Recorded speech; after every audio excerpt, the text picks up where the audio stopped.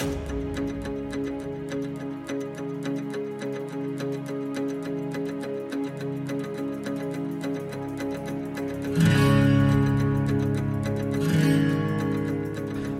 back, everybody, to the Gentleman's Atlas podcast. Glad to have you guys back with me again for another episode, and let's go ahead and get started. So, the topic we're going to talk about today is pursuing our dreams and our passions and our goals. And, I think all of us at many different stages have different dreams and goals we want to go to, as well as sometimes when we mature or we learn more information, sometimes our goals change or our dreams change.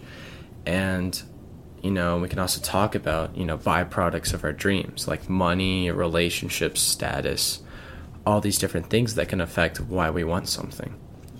So I think main things to note is that you can't have byproducts be the main reason you do something. You shouldn't become a doctor, for example, just because you want money.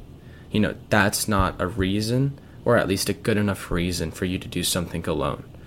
You shouldn't act a certain way or be a certain way in society just because you want to get females, or vice versa.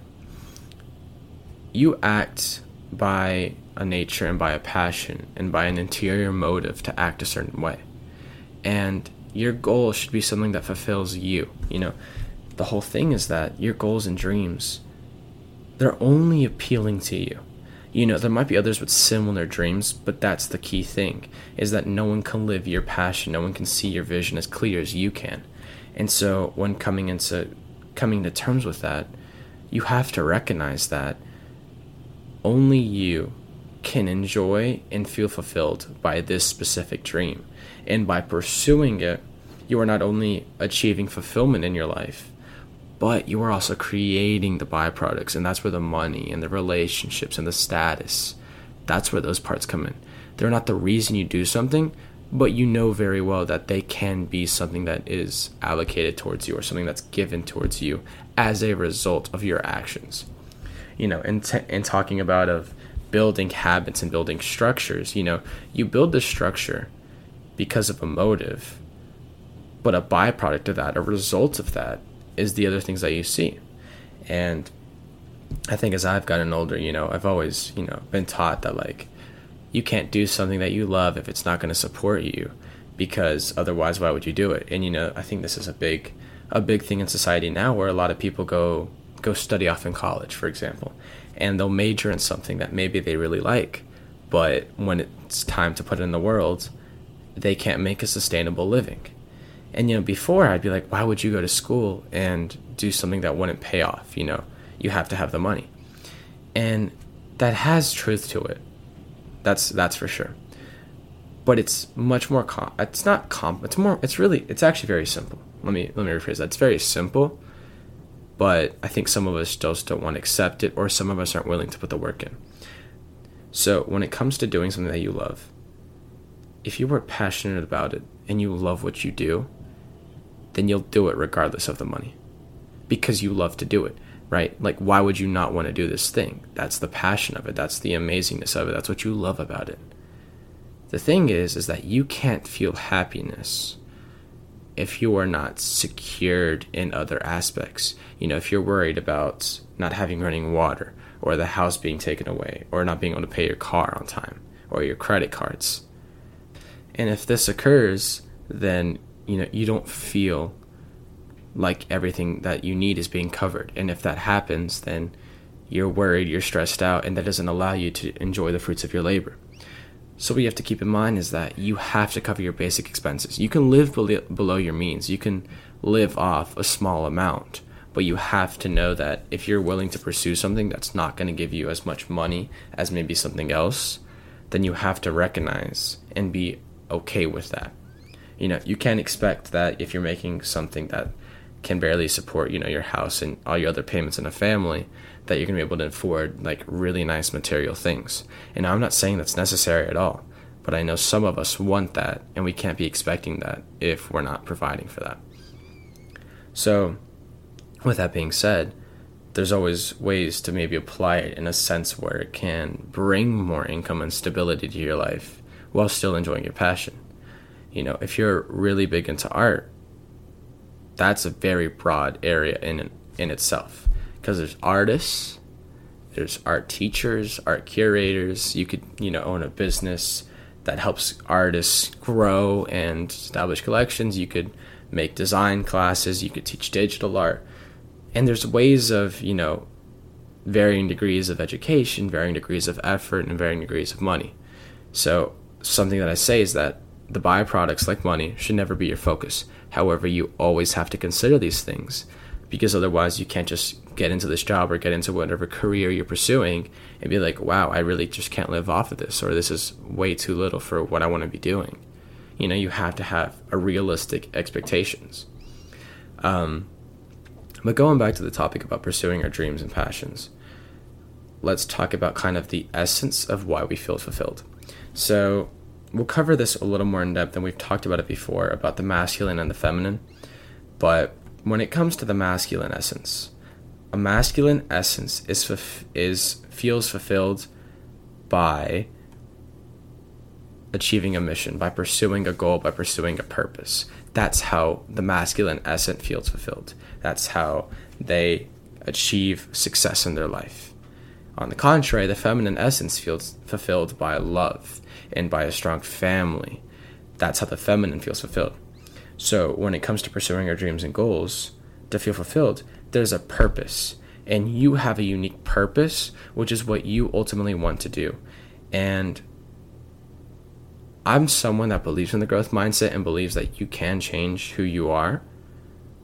But when it's in these innate desires and innate wishes and purposes, most of the time I would go with it. If you feel like this is your calling, this is one of the things that kind of shapes who you are as a person. So unless you want to really just overall shift who you are, which is not in itself very, very difficult to do, because it's so much character and you wouldn't even be the same person, you have to go after these desires. You got to take risks. You got to take steps to really go for it.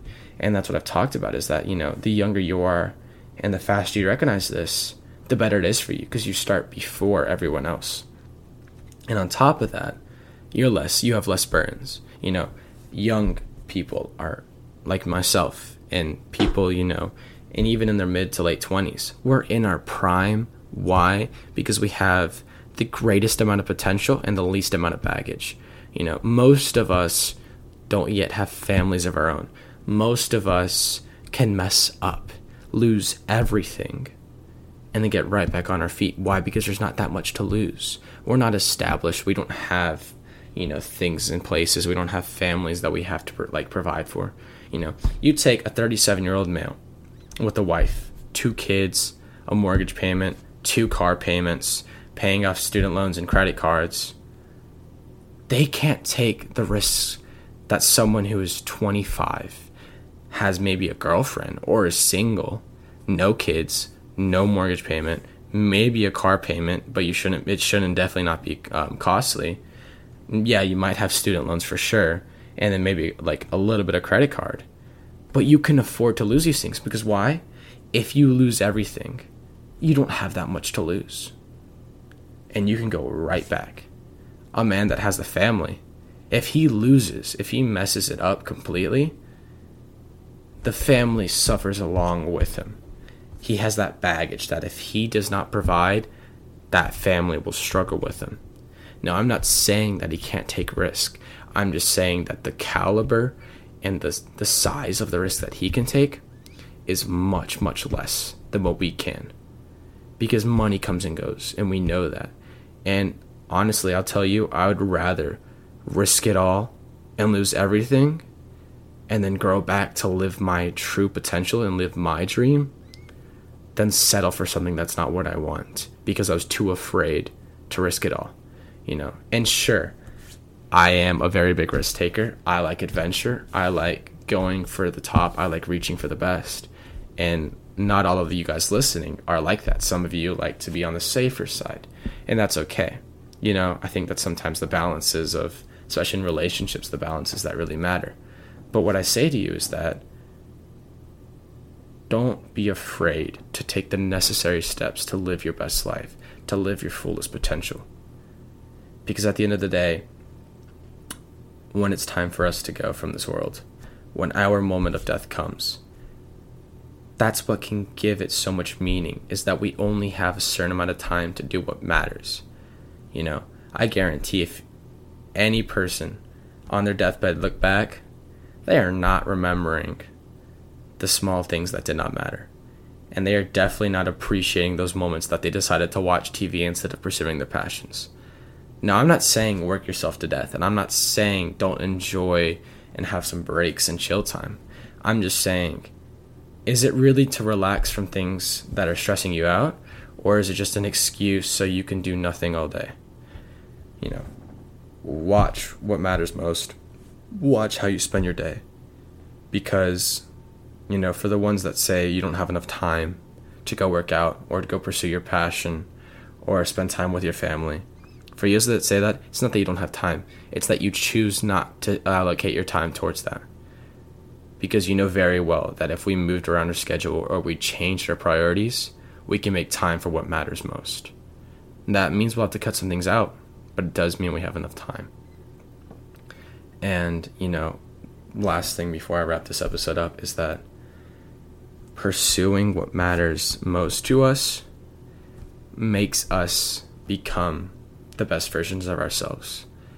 And something that I think I've understood, and that I think it's really important that we start looking at and that you guys start to understand, is that if you allocate priorities to the things that will make you better, like, for example, your health, sleep, fitness, instead of maybe going out with other people or spending time with people, if they get less time with you, but you give them undivided attention, and you're a better person at each and every time, that is more valuable than if you give them distracted longer periods of time. Someone that is talking with you and is on their phone and you guys hang out for 3-4 hours, comparative to a 30-minute conversation where there's no distractions and it's pure focus between the two, I promise you that 30-minute conversation will win every single time. Now, you might not think about it. You might think that the 3 hours, because it's longer, means more. But giving yourself in the fullest amount in the present moment will always, always surpass half effort when you're not. When you're just doing something at the same time as talking with someone, when you're not giving them your full attention, when you're not being there and not full in the present moment. Remember that when you are in your full moment, when you are fully present and immersed in an experience, will offer so much more value than when you're not. And so I say to you, be smart, take calculated risks, but don't be afraid. Don't be afraid to try and do better than you ever have. Don't be afraid to live the life that you're meant to live. And don't be afraid to achieve your full potential. That's going to do it for this episode. Thank you guys for tuning in, and I'll catch you guys in the next one.